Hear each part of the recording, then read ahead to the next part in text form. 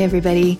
I know that you all are really loyal listeners of this podcast, and I truly can't thank you enough for listening and supporting me and listening to all these great authors and all of our conversations. And I'm so thrilled that so many of you have become fans and gotten to know me on Instagram and Facebook and all the rest. For those of you who have been following me on Instagram, you probably know all this already, but I just want to share with you all directly the personal losses I've been going through right now, just so that you all know, because I feel like I share so much of myself on the podcast in dribs and drabs, and it's such a personal show for me, even though I'm getting to know other authors and delving into books and all of that fun stuff as well. In July, my husband Kyle's grandmother, who we call Nene, her name's Marie Felice, went into the hospital with actually, this might have been in June, with some difficulty breathing. She had a pre-existing lung condition and kidney condition, and she was 90. When she went into the hospital, she caught COVID. And before we knew that, she unwittingly gave it to her daughter, Kyle's mom, Susan, who is 63. This all happened very quickly, and Nene ended up going home and going back and going home to the hospital and eventually passing away on July 21st, 2020, which was really, really awful and sad because Nene had lived with Susan for years and they were super close. Nene is the warmest, cutest lady, and I got to know her really well 5 years ago because we all started a crumb cake business together based on Nene's recipe. So Nene and Susan's daughter Stephanie and my husband Kyle and I collaborated and launched this business, and it was fantastic. And so we were all emailing every day and talking and collaborating, and it was an amazing crash course in getting to know a family into which I was marrying. And also, they've all been just like beyond amazing. I had 4 kids from a previous marriage when I married Kyle, and Nene and Susan, just completely embraced the kids like they were their blood grandchildren, great-grandchildren, and could not have been more doting, loving, attentive, and just amazing. A true gift from God, all of it.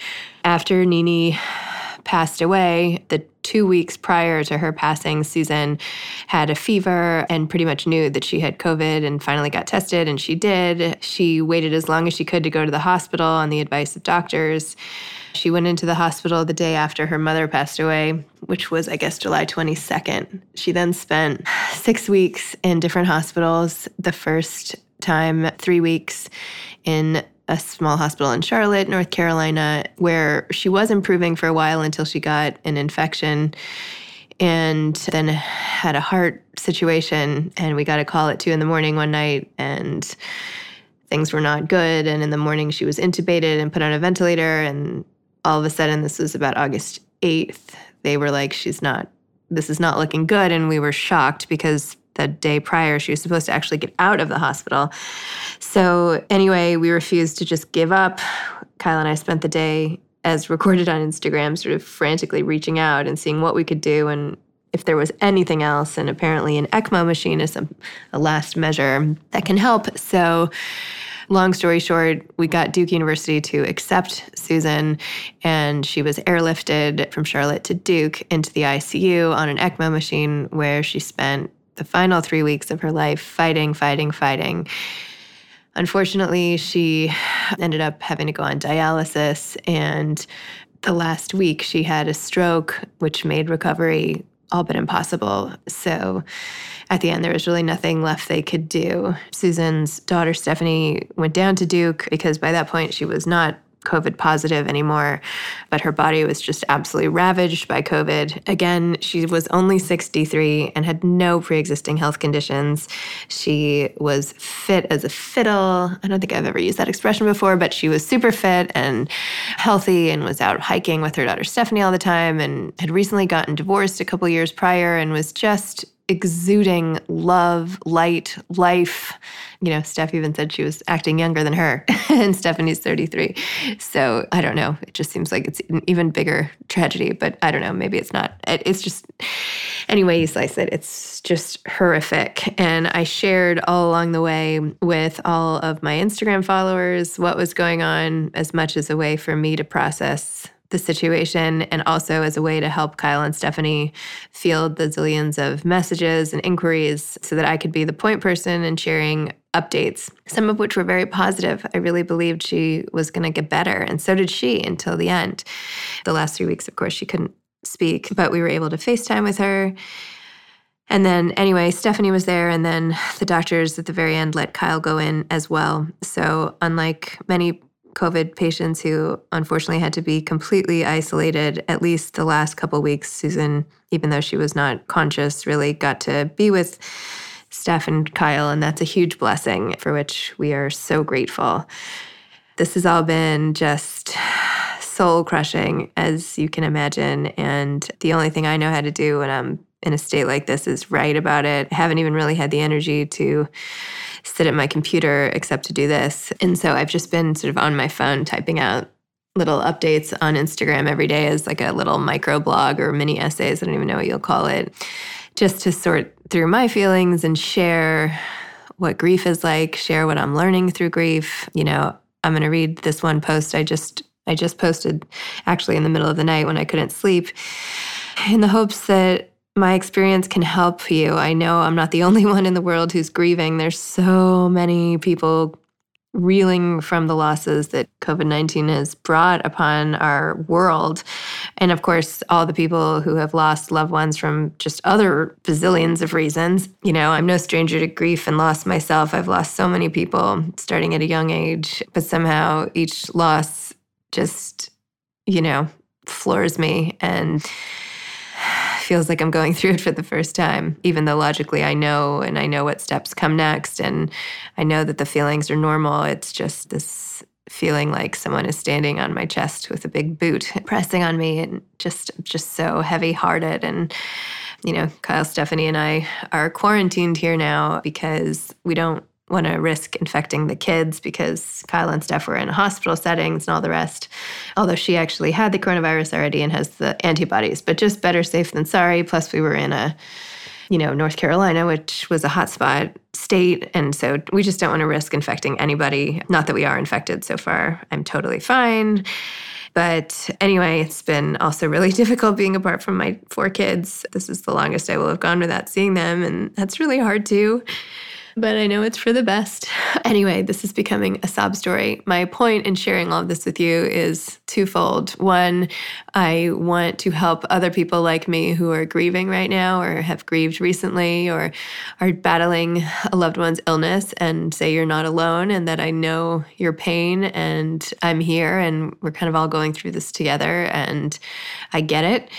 Another goal in sharing all of this is to encourage people to take COVID seriously. I'm not trying to act as like a public service announcement, but I mean, there are people just out and about, no masks. Like I see them when I drive places just out, like gallivanting. And this is no joke. This is so evil what COVID did to Susan's body, as we found out in, every 3-hour updates from the nurses and doctors and everything. It's just so awful. So whatever you, your children, your parents, your friends can do to protect themselves and everyone else is like beyond critical. I know it's just Labor Day weekend now, but come September and October, November, as the weather gets worse, I just don't forget to be so careful and protect yourselves. So those are some of my missions in sharing all of this instead of just venting.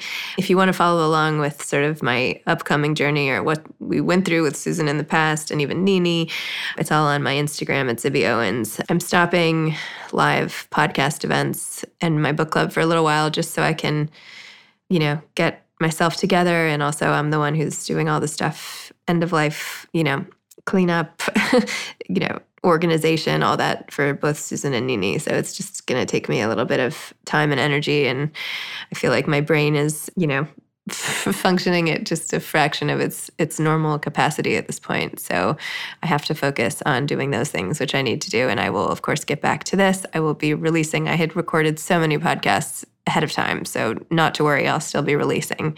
But in case my schedule is in any way disrupted, this is why. So I just wanted you all to know. I'm going to read this post I posted this morning. I don't even know what today is, September 4th. Anyway, I posted a picture of Susan and me hugging and laughing.